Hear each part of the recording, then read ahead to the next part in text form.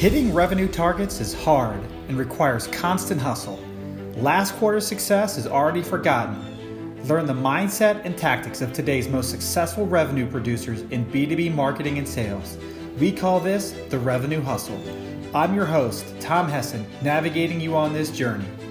Today's show is sponsored by 9 Lenses, an interactive assessment platform that enables you to add instant value to your buyers and allows your sales team to tailor business conversations focused on the pain points each and every time. Check them out at 9lenses.com. All right, this is your host, Tom Hessen, with our next episode of the Revenue Hustle. So excited to invite Aakash Shirodkar to the podcast. Aakash, welcome to the Revenue Hustle. Thank you. Thank you for having me. I'm excited about this conversation. So Aakash, you are the practice leader for data and AI at Hexware, overseeing all countries outside of the US. Tell us a little bit about your role. Well, I'm excited to announce that on December 11th, I joined the movement to build a great Hexware. So I've been tasked to lead the data and AI practice for the rest of the world. This means all geographies outside of North America. I'm thrilled to be part of this team. As the data and AI leader for ROW, I serve as a strategic growth leader responsible for authoring and charting sales growth, as well as driving operational leadership for the data and AI portfolio across the geography. Fantastic. Well, I'm sure you're a busy guy with all the data and analytics conversations happening. So excited to dig into that a little bit, but you know how we do this on the Revenue Hustle. We do revenue rules. So go ahead and give us your first revenue rule. Well, my first revenue rule is that value creation is king, not the customer. And maybe I can unpack that a little bit. So contrary to popular belief that customer is king, I would argue that the requirement or value creation itself for the organization is king. So by placing the requirement at the center and by aligning everything around it, even the customer becomes a stakeholder to the requirement. Now think about that a little bit, right? The questions that need to be answered are, need to begin from inward to outward, right? What is your requirement? What is the value that you need to create? Do you need to optimize costs? Do you need to maximize revenues, or do you need to improve efficiencies in your processes? So with that being said, value creation needs to be the center of everything, and all of us, including the customer, become stakeholders to that. That's very counterintuitive, because you're right. I mean, we always think about the customer being right? Customer's king, right? We're all working at our customers' request and so the idea that we are peers with our customers and all trying to seek the value that they aspire to makes us partners in that journey, which I think is really interesting. Instead of just assuming the customer's right, you're telling us the value that they aspire to is what we're all working together, right? Did I catch that right? Yeah. So see, a lot of times, and especially because I work with data and AI, customers really do not know what end looks like.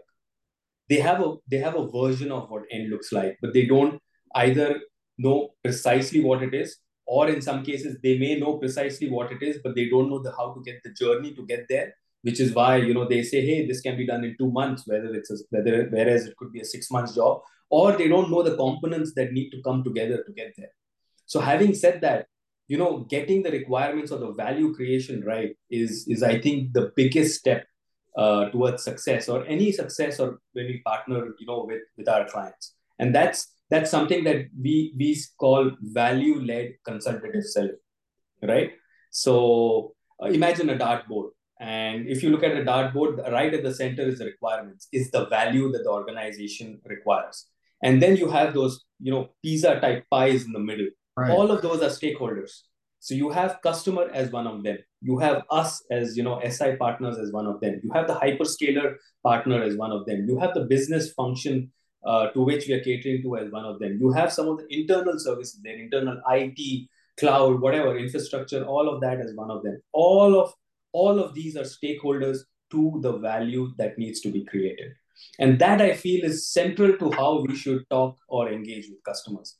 And that has led us to, a lot of success, not only in my career, but, also for my company. So how did you, I mean, I think this is interesting because you're right. A lot of times people put the customer at the center, not as a pie, as a stakeholder in the value. So how did you come to this? Like, how did you start to think about, the goal, the value creation kind of being at the center? Like, where did that originate from? How did you think about that? So, um, the genesis of most good things is failure. Sure Yeah. is. So, couple of things. So, failure in terms of, let's say, not understand, a failure in terms of, let's say, not understanding the requirements, right? Failure in terms of not looking at which metrics or levers, we are targeting. And failure in terms of not sizing the opportunity in terms of effort, right? So all of these failures, came, and when hindsight is always 2020, they say, right? But in that 2020, when you're having that 2020 vision, you need to see, okay, fine, what are the failure points that are going wrong? And that made me realize this concept of, the requirements being king or the value being king. And as a method, then what we developed is to have a value-led consultative selling.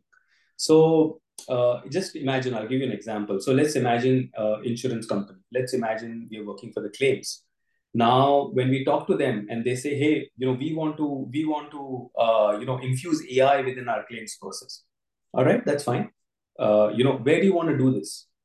So, do you want to do it for operationally? Do you want it to do it financially? Do you want to do it for customer? So let's say they want to do it operationally. So then the next question is, hey, do you want to improve your efficiency? Do you want to improve your process times? Or do you want to improve your cost drivers? Right? So these are values that these are questions that we want to ask.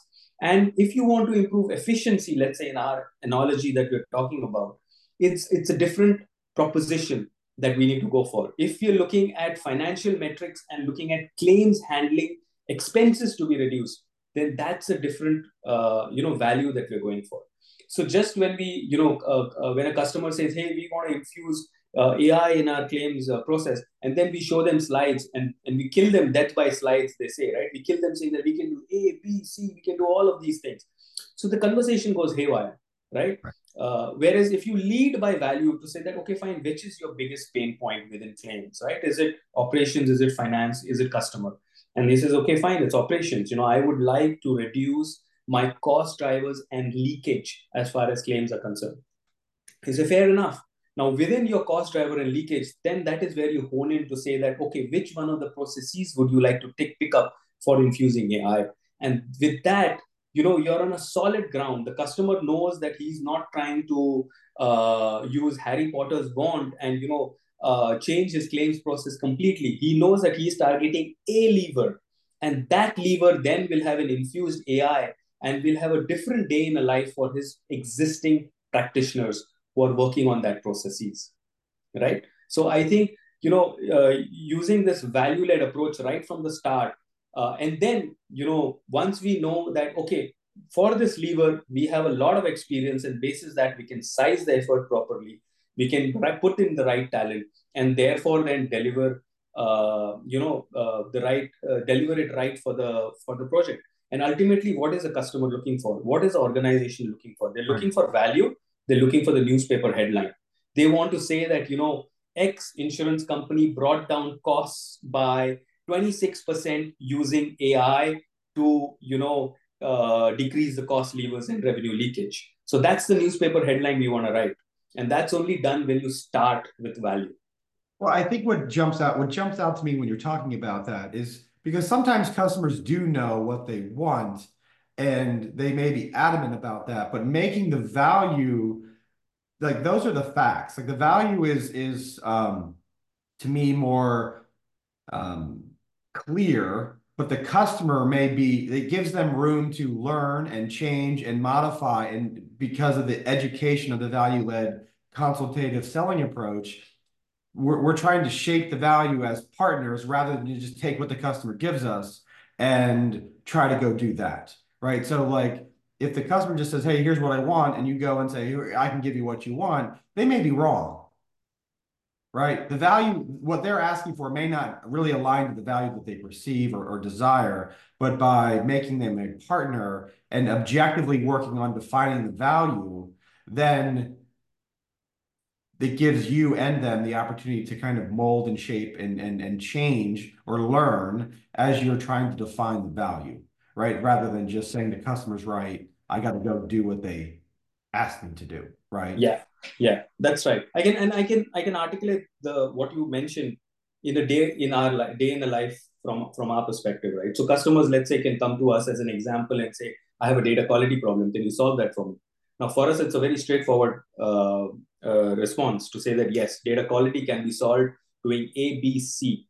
But then, if you want to go through the value route and say that, okay, fine, you have a data quality problem. How is that impacting you today? And if he comes back and says, you know what, I'm not able to bill my customers property because I don't have quality data coming through, and my unbilled is the reason where I cannot get revenue at the right time, and I have a lot of capex issues over there.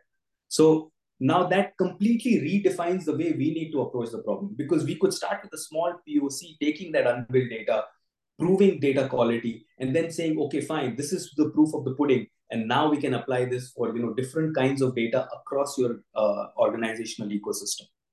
So we start small, prove value, and then deliver the bigger bang for the buck over a period of time, rather than just saying to them, okay, data quality, this is $1 million, this is what you need to spend, and then the customer saying why, right? So completely different approaches.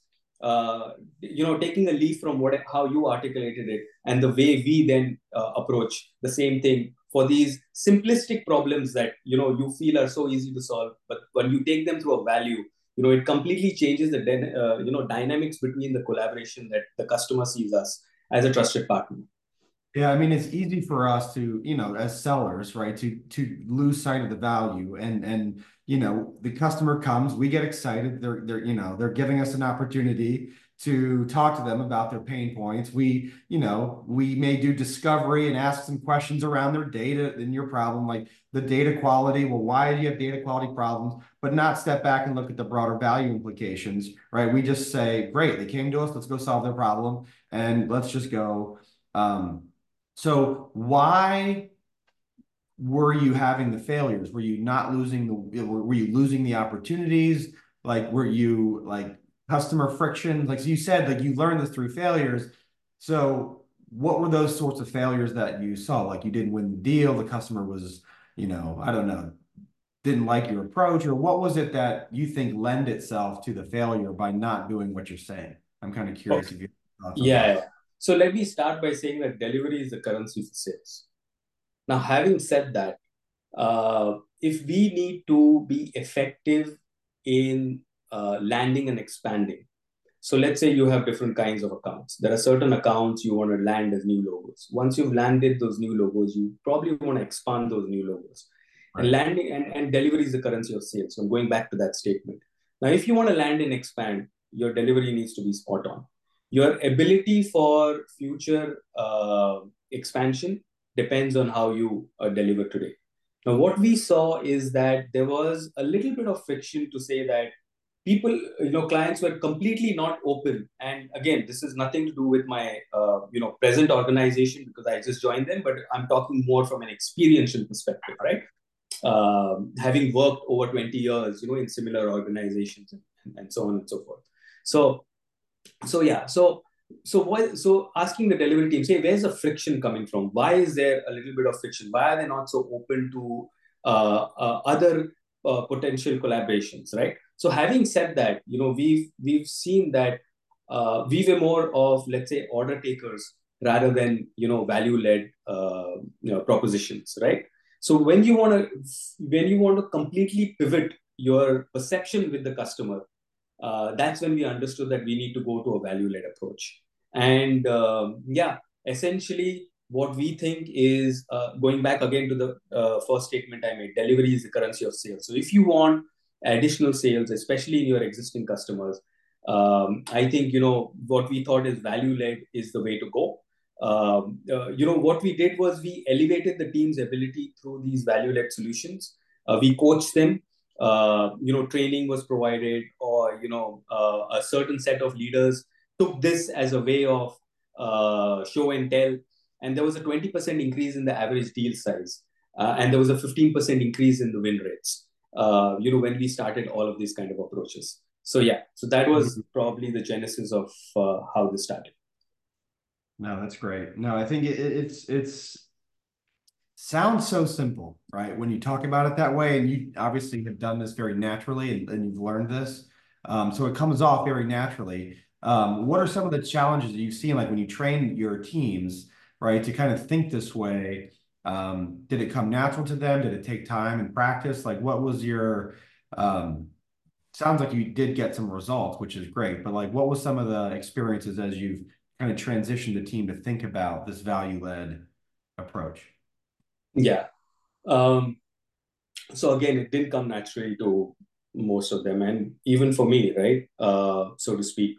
But I think most leaders are brought in to effect some cultural change, without which I think organizations would just run in the same way that they would run before. Because all organizations think that they're doing a very good job at it. I'll just give you a generic example. A Nike would say they're doing very well, an Adidas would say they're doing very well, and a Puma would also say, or a New Balance would say they're all doing very well in certain shapes and forms, right?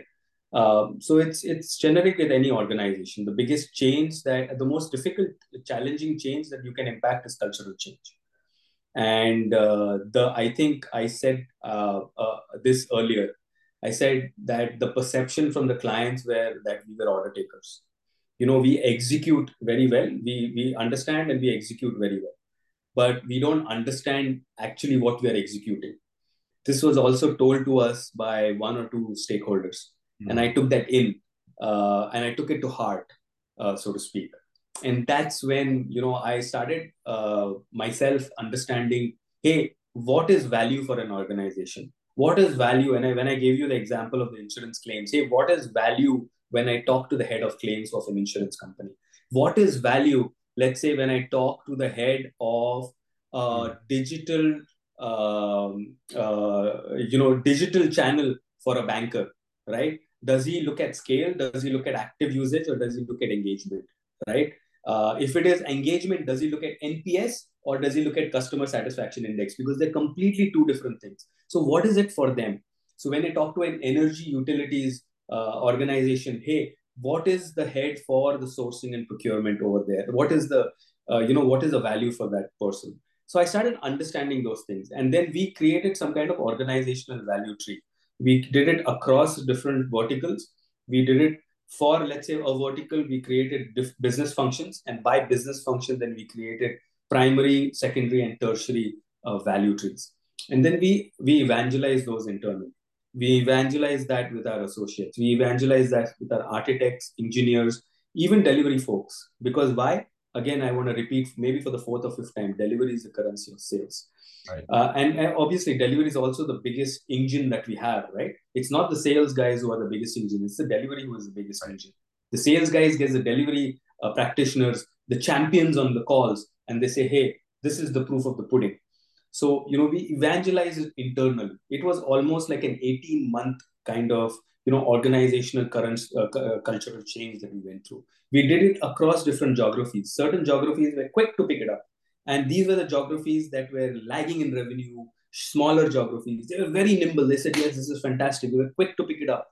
They showed an improvement. And then that gave the bigger behemoths of the geographies to say, hey, if these guys can do it, we can also do it, because we have just bigger accounts. We have larger accounts. We have just much more to lose if we don't do that, rather than, anything else. So yes, it was not short. It was very challenging. And it was all people driven, because when you need to change mindsets, when you need to have an organizational cultural change, it takes time, it takes a lot of energy and a lot of patience. Typically I use one word, is a woodpecker theory. You just need to be a woodpecker. If you believe in something and you believe it wholeheartedly, keep pecking away like the woodpecker. Somewhere, you will not know where that tree will break, There will be a hole, Right. and suddenly, there's a house to live in over there. Yeah, no, that's a great analogy. No, that's great. I think this is a really interesting topic, and you did a great job of breaking that down for us. Very counterintuitively, for sure. So let's transition to the second revenue rule. Why don't you go ahead and give that to us? Yeah. The second revenue rule is account planning is the greatest hygiene in life, right? Let me unpack that a little bit. Um, you know, a lot of us have a lot of go-to-market plans. You could do it by geography, you could do it by hyperscaler, you could do it by alliance, you could skin it a lot different ways. But at the end of the day, the revenue comes from the client, the customer. And going back to the first revenue rule, value for the client will give us revenue. Right. So the way you plan your accounts, the way you identify which accounts you will proactively not touch and you will proactively go for completely defines your year, your financial year. And I firmly believe in that. Well, you're right. Most of our, it's always easier to grow an existing client than it is to land a new one. And usually the new logos aren't like it's a foot in the door, right? So that may be your big account in 2 to 3 years to come, but expanding an existing account is because you know the value, you have relationships, but you just now need to kind of unpack that. So tell me about how you do account planning. What does that mean for you? Number one, to start with, is to group the accounts into certain buckets. So you have the large accounts. These are your lighthouse accounts, the diamonds in your pack, right? This is where you build a moat around. Right. Yeah, very simple. And we'll come back to that later. The next bucket is your growth accounts. These are accounts you've acquired as new logos, and you're looking to expand your wallet share in these accounts. So you are the new blue-eyed boy for the client. Hey, yes, we love to work with you. You're our new partner. You've already delivered one great project. You want to land and expand with these clients. So second was the growth accounts. The third ones are the new logos. And I'm sure you look at this yourself, right? Your new logos. Which are the logos with high tech spend where you currently do not have a wallet share? Those are the ones you want to actively go after. What is your plan for that? And the last one is your tail accounts, logos where you will have no proactive engagement. It will all be reactive, right? So once you group into these accounts, you take the first two accounts where you want to grow, which is your large accounts and your growth accounts. And then you have a account-wise plan for expanding in there. With the large accounts, typically you know what their 5-year plan is. So let's say we are in 2024. So what is their 2026 or 2028 growth objectives, right? If you're talking to a car auto manufacturer, they could possibly have a connected car as one of their growth objectives. They could possibly have a transparent supply chain as one of their growth objectives. So they could have certain growth objectives. Now, how can you fit in data and AI within that growth objective? So what does data and AI mean for a connected car in the example that we are speaking about? And then that's where you start with value. And that's how then you plan for those kind of accounts. Because large accounts, you typically know you're working with them as a trusted partner. They share with you information about their growth objectives so that you can then come back to them and say that, hey, this is our point of view on how you can achieve your growth strategy, growth objectives, right? So that's your large account plan. When you talk about growth account, this is where you have, vague kind of knowledge. You will have knowledge in bits and spurts. You might have better knowledge, let's say, from the finance department. You may have zero knowledge from the marketing department. You may have very little knowledge from the customer care kind of department, right? So how do you make things work within your growth accounts? Is you look for champions. Obviously, you look for champions. You look for business heads And when you look at business function heads, yeah, that's where then you approach them with some value propositions, right? Say, hey, with your company, what we see, in the market is, it's facing X amount of things, which is why, for you, if we can improve, let's say, your unbilled percentage, and that itself is a 6% markup on the revenue that you're getting. So, you go with them with value propositions. And then there is a whole lot of marketing and evangelization that needs to be done over a period of time, right? Whether it's thought leadership, white papers, calling them for events, partner-led events, or even bespoke events for, bespoke curated event. So there's a lot of those things that can be done for those kind of accounts. So yeah, so different kind of ways that you can tackle for large accounts and for growth accounts. No, that's great. And I'm thinking about what I need to be doing right now around my own account plans. I think it's very clear. And so when you think about, so now if we zero in on your growth accounts or your diamond accounts, those top, I forget what you call them, but like the ones that, you build the moat around, right? So once you're in there, do you as a team sit down and talk about, okay, where do we have relationships? Where are we going? Where is their 2025 plan? Tell me a little bit about how you tactically go from to create the actual plan. Is it a document? How do you guys co-create that? Do you sometimes co-create that with the client in some cases where, they're like, hey, we want you to grow with us. We want you to help us grow. Let's work together. So I'm curious, like now, how do you go from, okay, we got our accounts bifurcated. We now want to take that one client and go deep and create the plan for that one client. What does that process and document or deliverable look like? Yeah. So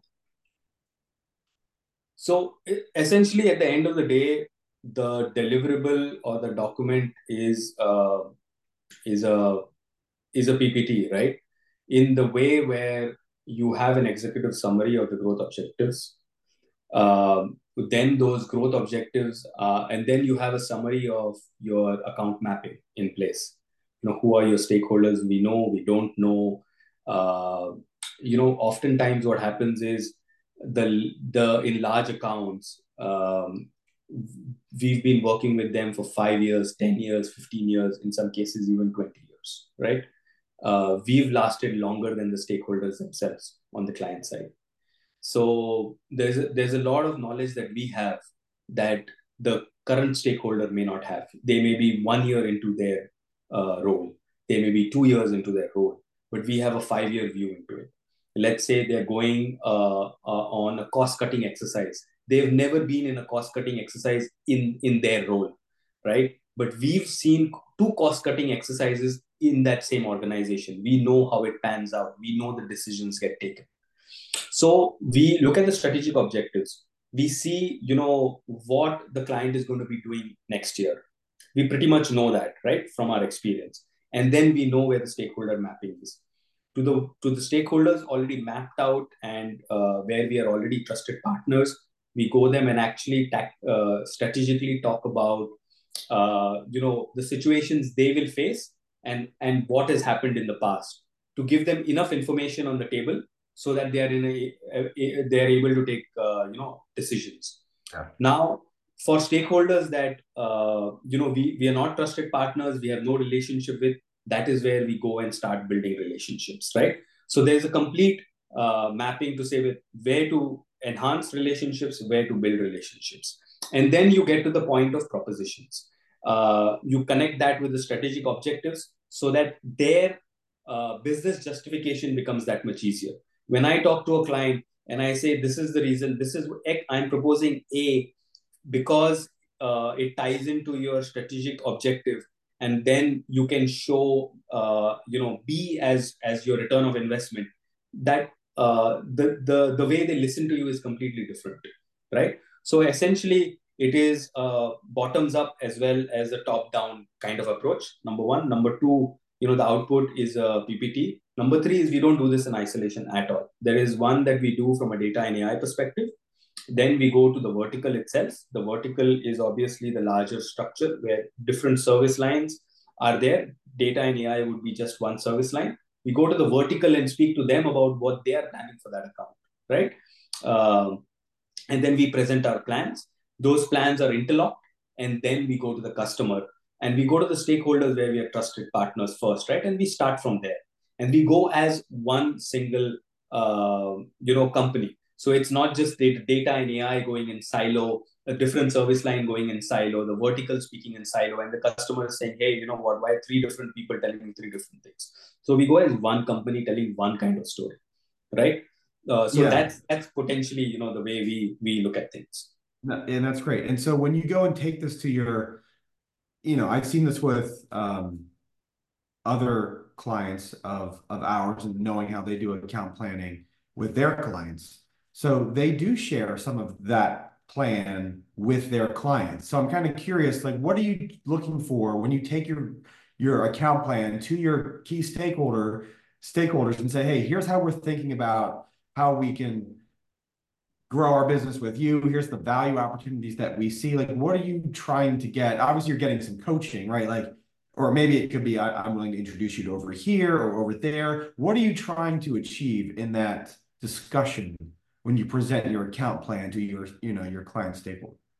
Yeah, to put it very simply, what we're trying to achieve is there is a budget that our client stakeholder will have, and we want to align a series of initiatives against that budget. That's our end goal. Very simple.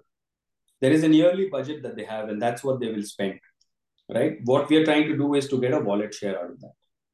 If our wallet share is 80% with our client, we're trying to move it up, move the dial up. Obviously, we can't jump 20% when you already have an 80% wallet share. If we are at a 40% wallet share, then we try to move the needle higher. So that's the bottom line of what we're trying to do. And the way we do that is through the series of initiatives that we're trying to plan for them, right? To say that, hey, this is the portfolio of things you could potentially do, and it's tied back to your strategic growth objectives as an organization. Right. Now, are you doing that on a function by function basis? So obviously you may have a small wallet share in, let's say, IT, but your wallet share in data and AI may be larger, right? So, how are you kind of dealing that? Because you have different stakeholders, right? And where the budgets come from and buying, et cetera. So are you doing that on a stakeholder by stakeholder basis? Or are you doing this with maybe your overall account sponsor at, that insurance company example you talked about before? Yeah, so I would look at it from my perspective. I would look at the data and AI spend of the company and then look at my wallet share from that perspective. So my complete account planning will be from that area. So I could be big for the vertical, for my vertical, me as a service line could be very big over there. And you could have other service lines which are small. Or it could be the other way around. But I completely look at, let's say, even, and this is true not only for farming accounts, this is even true for new logos. So we know that there are certain logos who spend, let's say, 1.2 billion on data and AI, and my wallet share there is 2%. What do I do over there? So that's my starting point straight away, right? And we get this information. This information is not publicly available, but this information is available through certain organizations. You can very well get this information through certain sources, right? And that's how we do it for our large accounts. I look at it from a data and AI perspective, pure and simple for me. Yeah, makes sense. No, that's a great deep dive into account planning because a lot of, like you said, it's critical, right, in order to grow, but there are better ways to do it than other ways, right? So this was a really good view into your process, that you've used for years now, and it takes discipline, right? Like, that'll be my last question. So, how much of this is like company mandated to say, hey, gosh, it's the account planning season, right? We got to do this across all of our accounts, right? Versus something that you and teams may or more naturally or organically do, right? So just from the company standpoint, how is this driven versus organically done by, practice leaders? Yeah. So again, if you look at fairy tales or anything like that. They say culture is always top driven from top down, right? How the king is, his subjects will be like that. How the CEO is, the company's flair will be like that, right? That's what they generically say. For me, this has been part of my ethos, and I've always driven that. Luckily for me, in the organizations that I work for, account planning has been given a important gravitas that I would have expected it. I've never seen it taken lightly. In some cases, I used to focus on it more, and others less so. But irrespective, I have always driven account planning. And one thing I want to talk about, we've only spoken about accounts and how to plan for that, but there is a lot of different things, the nuggets that go into that, right? What's Do we have are we aligning the right service offering for those accounts? Are we leveraging the right client relationships? Are we talking about thought leadership with them? Are we building brand awareness with them? Hey, how are we connected with them geographically? They are there in 25 countries. How are we connected with them across geographies? Do we only have a relationship with them in, let's say, I'm just throwing this up, in the Netherlands and not somewhere else, right? Right. Hey, how much do we need to hire for that client to expand our team, to deepen our relationship? Hey, for our existing folks, what is the investment in training and development? And at the end of this, you create a plan, you create all of these nuggets that I mentioned. What is the cadence that goes into all of this? So the gravitas for all of this is, again, like I said, culture, very important. And once you build that down, then everybody knows how they're going. Everybody knows what lens they're going to be evaluated with. And once Right. they know with what lens they're going to be evaluated with, everyone then flows into that same structure. Something I would use the word swarm intelligence, right? So once you know how it works, then the swarm just moves in one direction as if it's one big large organization, and that's the sweet spot to get for teams. Yeah, no, that's great. So tell us a little bit of how you got into consulting and professional services, and specifically, usually that means you start as a delivery person and somehow you've turned into a growth leader. So tell me a little bit about that whole transition, because usually that's not um, easy for a lot of delivery people that come up through the ranks and being asked to sell. So okay, so let me unpack that a little bit more uh, from my role perspective and how I get there. So I have completed the circuit. Now, what do I mean when I say I've completed the circuit? So I've worked across diverse roles. You mentioned sales and delivery, but I've also worked in pre-sales. I've also worked in solutioning. I've also worked in customer success. Hmm. Although sales has by far been the majority of my tenure. Now, why am I telling you this and why is this important? Because with this, I have a deep understanding of the different aspects of an organization and the challenges that these different roles face. Now, this understanding then allows me to appreciate their work and to collaborate effectively. And the way I have now seen myself through these roles and the client. Hey, as a customer success leader, how do I see the client? As a solutioning leader, how do I see the client? As a growth leader, sales growth leader, how do I see the client? As a delivery leader, how do I see the client? Now, all of that becomes critical for success. And that has shaped me both personally. And, I believe being a collaborative leader is, crucial for success, both personally as well as, for the organizations that I work for. So that's, how I've come about to be this, consultative led seller. No, that's great. Where can we follow you online? I think LinkedIn is the best place to follow me online. I'm pretty much active there.